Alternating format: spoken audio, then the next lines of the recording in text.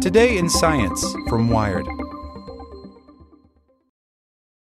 With Lucky Land Slots, you can get lucky just about anywhere. Dearly beloved, we are gathered here today to... Has anyone seen the bride and groom? Sorry, we're here. We were getting lucky in the limo and we lost track of time. No, Lucky Land Casino, with cash prizes that add up quicker than a guest registry. In that case, I pronounce you lucky. Play for free at LuckyLandSlots.com. Daily bonuses are waiting. No purchase necessary. Void where prohibited by law. 18+. Terms and conditions apply. See website for details. As a longtime foreign correspondent, I've worked in lots of places, but nowhere as important to the world as China. I'm Jane Perlez, former Beijing bureau chief for the New York Times. Join me on my new podcast, Face Off, U.S. versus China, where I'll take you behind the scenes in the tumultuous U.S.-China relationship. Find Face Off wherever you get your podcasts. Hey there, this is the spoken edition of Wired. The Future of Weed Science is a Van in Colorado by Robbie Gonzalez. You enter the University of Colorado Boulder's newest research laboratory through the side entrance. The door, which is heavy and white with a black jug-style handle, slides open from right to left. Crammed inside are a plain wooden dresser, 2 chairs, and a small desk, above which someone has taped a mediocre landscape print, mountains, trees, clouds, etc. A kaleidoscopic purple tapestry hangs from the far wall. The ceiling slings so low that it forces some visitors to duck, and the flooring is made of wood. Well, wood laminate.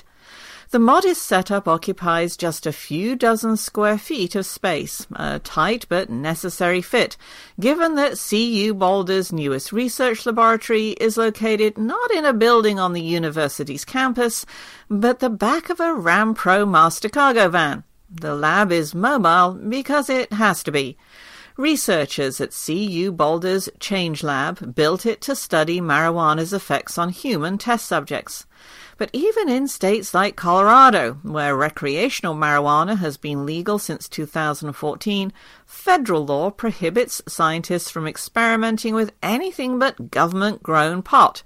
And Uncle Sam's weed is weak.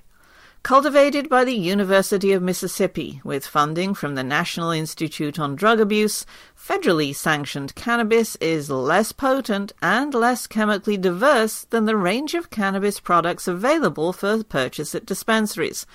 According to findings published in the journal Nature Scientific Reports earlier this year, the weed that researchers use in clinical cannabis studies is very different from the weed people actually use.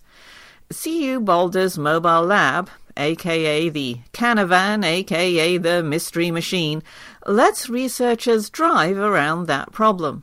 The idea is, if we can't bring real-world cannabis into the lab, let's bring the lab to the people, says neurobiologist Cinnamon Bidwell, a co-author on the aforementioned Nature study and head of the Canavan research team. It works like this. Canavan researchers first meet with test subjects on CU Boulder campus, where they assign study participants specific commercial cannabis products with known potency and chemical makeups, including edibles and concentrates. Once the test subjects leave, they purchase their assigned cannabis from a local dispensary. Later, Canavan researchers drive to the subjects' homes. Participants enter the van sober, and researchers perform blood draws and establish test subjects' baseline mental and physical states. Then they go back into their homes, eat, smoke, vape, or dab their product as they please, and return to the van, where researchers draw the subject's blood again, perform interviews, and evaluate things like memory and motor control. Bidwell's team is currently using the van to investigate the potential risks of high-potency cannabis concentrates, like dabs, and the potential benefits of cannabis use among medical patients with anxiety and chronic pain. The researchers use the lab to evaluate the drug's acute effects, track usage and quality of life, monitor symptoms, and investigate how patients titrate their doses. Basically, we're looking at whether people can have pain relief without walking around feeling stoned all the time, Bidwell says. Crucially, all of this happens without any CU researchers buying, touching, or even seeing commercial cannabis themselves. As Colorado citizens, we can purchase and use these products, but as researchers, we can't legally bring them into our lab and directly test their effects, or directly analyze them, Bidwell says. The Canavan studies are less precise than those her team could perform in a traditional lab, where they'd have greater influence over things like dosage, timing, and chemical makeup, but more controlled than a pure observational study. Plus, these studies are actually legal. We've worked very closely with CU Boulder administration, our legal team, research compliant officers, the list goes on, to see that everything is above board, Bidwell says. The upshot? Randomized controlled trials these are not, but these first observational investigations from CU Boulder's Canavan are liable to be some of the most relevant behavioral and therapeutic studies on cannabis in 2018, and it seems likely several years to come. That's because weak government weed isn't the only thing holding back medical marijuana research. Even as California, Nevada, Massachusetts, and Maine this year joined the list of states where recreational weed is legal, in a country where 93% of voters support some form of legal pot, cannabis retains its designation under federal law as a Schedule I narcotic.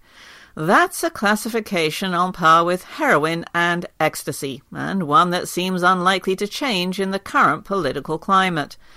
Attorney General Jeff Sessions' aversion to medical marijuana has been well documented.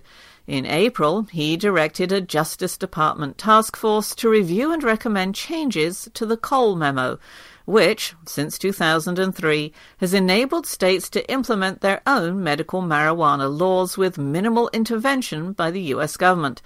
A month later, Sessions asked Congress to undo the protections afforded by the Rohrabacher-Blumenauer Amendment, which also shields state legal medical marijuana programs from federal interference. He hasn't yet, but if Sessions prevails at rolling these protections back, everything becomes harder for everybody, and that scares me, says geneticist Reggie Gaudino, Chief Science Officer of marijuana analytics company Steep Hill. I think it would have a chilling effect on the entire field. Sales, medical research, genetic studies, chemical analyses, all of it. And experts agree a chilling effect is the opposite of what cannabis research needs. There needs to be an enormous amount of work done, not just on the compounds present in various cannabis products, but on the best ways to characterize exposure to those compounds, says Harvard pediatrician and public health researcher Marie McCormick. Earlier this year, she chaired a review by the National Academies of Science, Medicine and Engineering of existing marijuana research, the most thorough evaluation of its kind to date. The report found strong evidence for marijuana's therapeutic potential, but gaping holes in foundational research that could guide its medical and recreational use.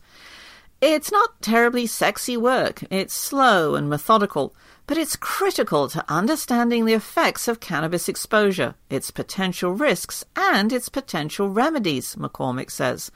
That's not all going to happen in 2018, she adds. But developing a solid research agenda would go a long way toward moving things forward, and a big thing that would help would be the removal of marijuana's Schedule I status. In Colorado, for example, rescheduling marijuana could embolden CU Boulder's legal team to allow locally grown non-NIDA weed on campus. This summer, state lawmakers passed House Bill 1367, a law which, when it goes into effect in July of 2018, will allow licensed Colorado cultivators and researchers to grow and study marijuana for clinical investigations. But it's still up to the university to say whether they'll go with state or federal laws, Bidwell says. CU Boulder researchers receive hundreds of millions of dollars in federal funding every year.